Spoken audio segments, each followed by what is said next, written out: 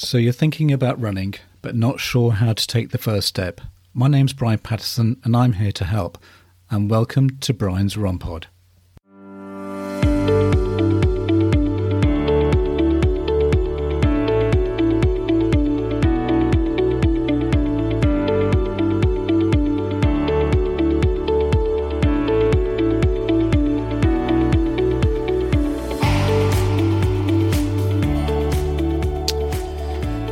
Well, welcome back to Brian's Run Pod. In the second part of an interview I did with Andrew Wren, who is a professional running coach in the Teddington area, he starts by explaining how he approaches training a beginner. If you haven't listened to the first episode, please do. I found talking to Andrew extremely inspiring and very informative. I really do hope you enjoy this part of the discussion as much as I did. Over to you, Andrew. Someone who comes to me with no event in mind and just says, okay, I want to learn to run properly. That's a joy, a genuine joy, because we'll do everything, right? Yeah. I'll teach them how to sprint. I'll teach them how to run long distances. I'll teach them how to run up and down hills. You know, there's so much stuff, because you can just use the joy that we have for running and just take that and just hand it to them. It's magic. Yeah. I mean, you just prompted a question in my head, and something I'm becoming more acutely aware of now. Okay, not just because I've been doing this podcast or whatever, but I do see some people, and I'm just filled with jealousy because I could just run. I wish I could run like them, because the way they run is, it just, either there's kind of this effortless ease and, you know, relaxation, and they just seem to be enjoying it more. Whereas, you know, from someone like me, I don't know. It just seems to be. I would say that's what makes you a runner. I would say having the feeling of that is what actually makes you a runner, because everyone feels like that on every level at some stage. Now, I guess I feel like that. I live close. I live in Teddington, in southwest London. I live quite close to a sports university. I don't know why I'm pointing out to you. So occasionally, the same areas indeed. Yeah. And there are often sort of 18, 19-year-olds come gliding past me. Like, you know, they occasionally tap the ground to check it's still there as they go past. You know, and like that sort of stuff. And I look at them and I just think, wow, you know, that's incredible, right? But like on other days, I'm that person to somebody else. Yes, on other days, the somebody else who I was that to is that inspiration, right? So like from Usain Bolt and Kipchoge down, we have everyone has this layer of being the sort of to make it sound possibly a bit too preposterous, but like the sort of inspiration to somebody else. So I would say, though, it's important to actually be able to find the times when you do feel really in a flow with running. It's quite easy from a coaching perspective. One thing that I find myself doing is telling people that their natural pace is not the pace that they should be running at, because a lot of people just go out and they just run, right? A lot of people will do that. There's no plan. They just go out and they run. There's nothing wrong with that. But often there's no need for that. Often there's no need to just go and run. Like sometimes it'll be too fast to build their endurance without adding too much fatigue. It's not fast enough to add speed. It's not fast enough to actually be a tempo run. So if I was doing it purely on a kind of clinical basis, I would just rule that sort of thing out. But realistically, you can't strip the joy from someone's running, right? That's not helpful to anybody. So it's important to, like you alluded to at the start, it's important to have the coaching as a collaborative process where both people are involved, not just me dictating to someone. Yeah. What do you think about, because I've heard it sort of bandied about this sort of cadence running that you should be running at this optimum SPM, like 180, whatever. For some people that may not be possible. But is that something for beginners? Obviously, people who are at an elite level, they can do that. But no, it's not something for beginners. In simple terms, no. There's a lot of this with running. There's a lot of this in the fitness industry. It's essentially sort of simple answers to complex questions. Yeah. There are lots of people who run at too low a cadence. Yes. There are very few people who run at too high a cadence. Yeah. But the problem is that fixing cadence or adjusting cadence, better way to put it, could well have, and almost certainly will have, knock-on effects elsewhere. Yeah. So if you increase your cadence, there's an extremely high likelihood that your foot strike will change slightly. There's an extremely high likelihood that you'll add more stiffness into your body, unnecessary stiffness, because because running is a very rhythmic movement. So if you change the rhythm or you change the tempo, more to the point, if you change the tempo, then it's going to fundamentally change the way that your body works, and it's going to have knock-on effects. So from a pure basis, if you went from running at 160 cadence to going out the next day and running at 180, there's an extremely high likelihood that it would have negative side effects. Now, you just wouldn't enjoy it. Well, no, you wouldn't enjoy it. It would be weird. And whenever people change their cadence, it feels really strange. When I get people, I actually did work on cadence literally yesterday with someone. And I only do it through sprinting. It's the only time we do it. I don't do it. I use sprinting as a drill quite often. It's one of the things that I use quite a lot. I use sprinting as drills because I find that if you can put the thing that you're wanting someone to do into sprinting, it actually applies better to running rather than just doing it as a drill, rather than doing it as a skip or as a standing drill or something like that. I find that if I can apply it into sprinting, it actually carries over in a slightly more fluid way. So what we were doing yesterday was we had 3 trees in the park. Well, 4 actually, because we were stood next to one at the start. So from the start to the first tree, we'd focus on cadence, so tippy tapping our feet. And I had a metronome. We were going at 200, and so 200 from the first tree. So from the first tree to the second tree, and then the second tree to the third tree, we would focus on relaxing our bottom lip. So ensuring that we shed any tension that we'd added into our body by increasing the cadence. Interesting. And then from tree 3 to tree 4, we'd focus on lifting our knees up to accelerate again. And that essentially mimics how you would race 200 meters, in that you would accelerate and then you would float and then you would accelerate again. But what I was able to do there was able to essentially coach 3 different things, but in the same action.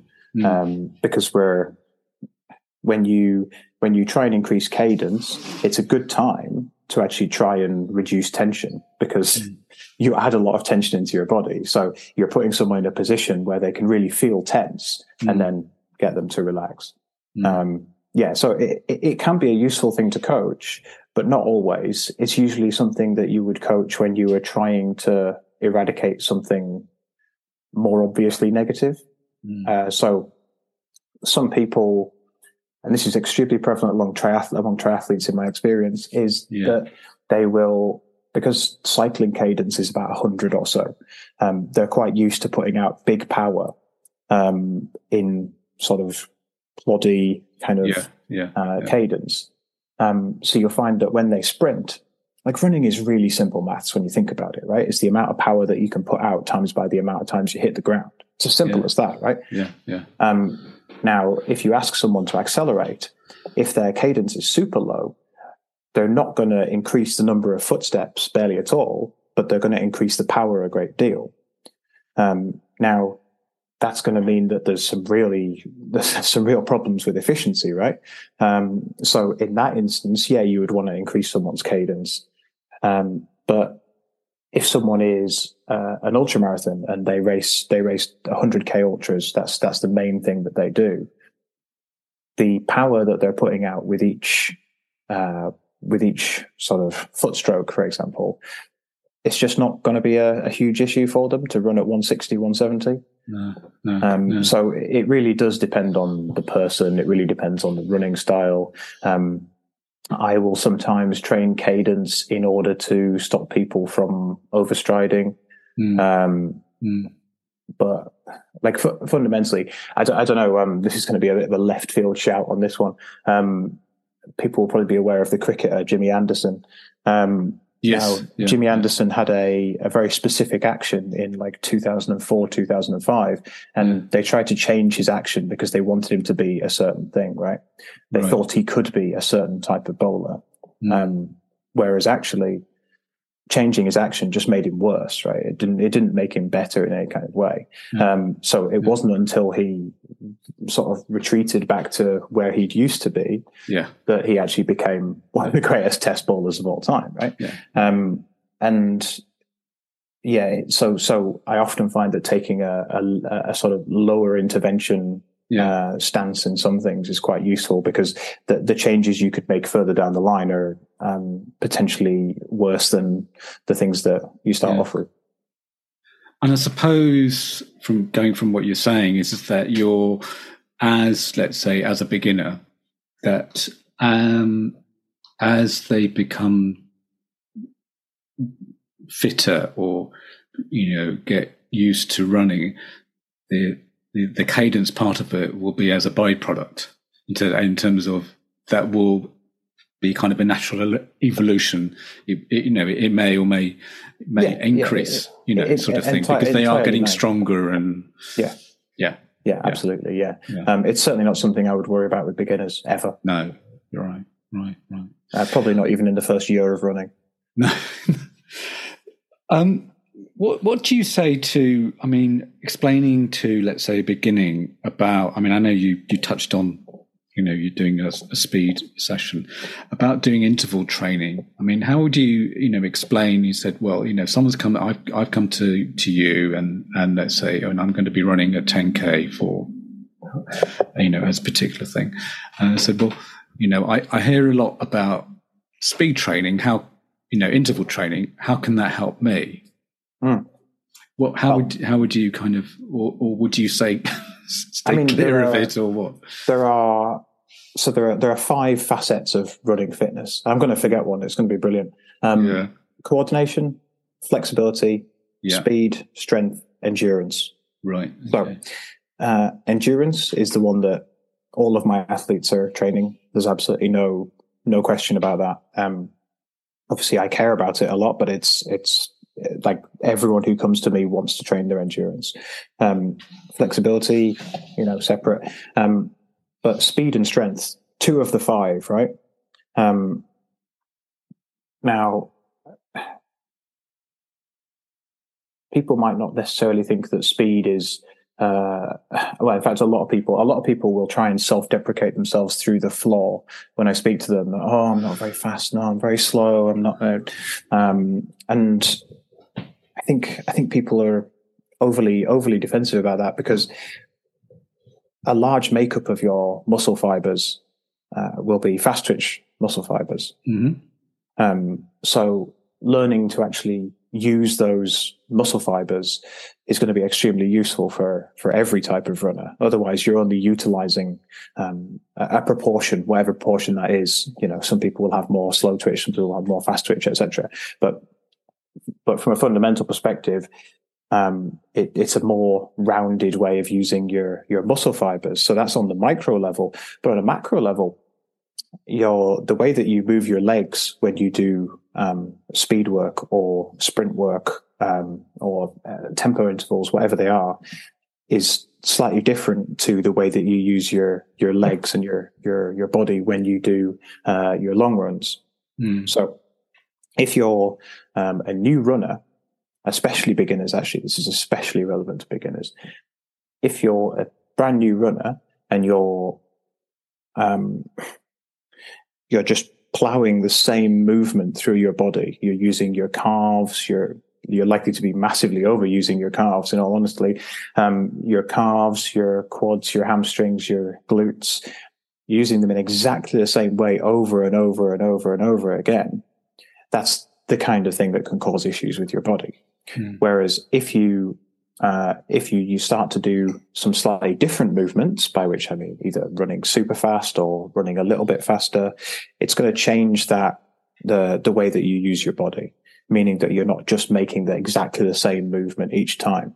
Like, for example, like if you were going to the gym and you were going to train arms, you wouldn't just do the same exercise for an hour, right? You wouldn't just sit there and do sort of bicep curls for the same hour. And there's, a similar number of muscles in the arm as there is in the leg. Yeah. So it's about utilizing the body in slightly different ways so that people don't get issues. Because what can happen, now, I think this is a bad perception necessarily, but I understand where it comes from. People that think that runners get bad knees. And runners do get bad knees. I mean, it's a fair point. It's not necessarily just the running that's the problem, though. It tends to be bad knees. I mean, knees are just bone, right? Nothing's actually going wrong in the knee itself. It's being pulled in either direction by the three muscles which connect to it. Yeah.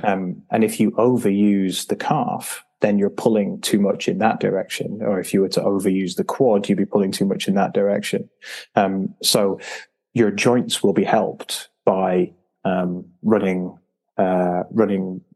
fast as well as running slow, because the likelihood is that when you run fast, you bring your knees up more and you utilize your quads and your hamstrings. Now, from a purely health perspective, there are a lot of health benefits as we get older to doing sort of higher impact exercise, because it strengthens your bones. So, there's that as well. There's the aspect of like our muscles also waste a little bit more as we get older. So actually using them in a bit more of an even more eccentric way, then is a useful thing to do. But also does speed work translate to kind of a better sort of aerobic, better aerobic capacity? Yeah, absolutely. I mean, if you're the more you open up your lungs, the more you can open up your lungs in future, right? Your from a purely aerobic capacity, I mean zone two endurance work, so the easy runs, the long runs, whatever. Primarily work in terms of processing fat and in terms of using the heart as a muscle, right? There is an aerobic component. It would be churlish to say that there isn't, but you're going to open up more parts of your lungs by running super fast, and you're going to increase your sort of VO2 max. Is called VO2 max for a reason, right? It's not VO2 min, right? There are, but it will certainly help you aerobically, but there's different stages at different points, right? Because if you take base sort of zone 2 endurance, skip zone 3 because we don't really need it. Zone 4 is sort of just below your 10K pace. And that's useful because it's helping to move up your lactic threshold. So the faster you can get your lactic threshold, the faster you'll be able to run 10K. We haven't even talked about that. Marathon. Exactly. But then speed work is going to, if you do it properly, get controversial on that. If you do it properly, you're going to increase your overall top end speed. Yeah. Okay. And I mean, touching on that, because I know we did talk about, like tempo running. Do people get confused with like tempo running and that lactic threshold? Yeah. Or is it one? I thought you might say that. So why? What? Explain. The terminology, fine. The terminology is all quite woolly, and it gets used in different ways by British coaches and American coaches, and it gets used in different ways by cycle coaches and by running coaches. In cycling, tempo is zone 3. And in running, we would never use zone 3. So that's going to sound quite mystifying to a lot of people, but essentially zone 4 is just below your 10K pace. Yeah. If we measure your lactic threshold to be your 10K pace, then zone 4 tempo. Now tempo can be called tempo. It can be called threshold. It can be called muscular endurance. Those would tend to be defined by how long the intervals are, rather than by what the actual speed is. Now there are lots and lots of different ways to skin this particular cat, but specifically, you can do it by going over and under your lactic threshold within the same run. You can do it by staying 10 seconds per kilometer slower for the entire run, or for 10-minute intervals, or whatever it is. Fundamentally, they're all doing relatively similar jobs. So if you hear threshold run, tempo runs tend to be maybe slightly slower and more steady state. But that's purely nomenclature. There's no real difference in terms of what the function of the run is for. Like if you're doing anything around under 10K pace, or maybe just over 10K pace, the design of the run is intended to improve lactic threshold. Yeah. Okay. Fundamentally. Yeah. Okay. And that's a wrap for another exhilarating episode of Brian's Run Pod. Thanks for tuning in, folks. As always, we've got your back with all things running. And next week, get ready for some awesome beginner hints and tips to kickstart your running journey. Oh, and before we sign off, exciting news. We're now available on YouTube. So whether you're pounding the pavement or chilling at home, you can catch us there too. Plus, we have a new feature on the podcast. You can now send me a message. Yep, you heard it right. Brian's Run Pod has become interactive with the audience. If you look at the top of the episode description, tap on Send Us a Text Message. You can tell me what you think of the episode, or alternatively, what you would like covered. If you're lucky, I might even read them out on the podcast. Hey, if you want to keep up with the latest updates, behind-the-scenes fun, and even some exclusive content, make sure to follow me on social media. You can find me on Twitter, or should I say X, at Brian's Run Pod. We've also just launched a shiny new Facebook page. Simply search for Brian's Run Pod and give us a like. And don't forget to hop on over to Instagram, where you can catch all our visual adventures at Brian's Run Pod. For those of you who love diving deep into the episodes, head over to our website, www.briansrunpod.co.uk, and there you'll find detailed show notes, handy chapter markers, make it too easy to navigate through our favourite discussions. Please leave a review, as it will always help others find this podcast. Music is by Happy Days by Stock Audio, not forgetting artwork by Alice Patterson. Till next week, thanks again for listening.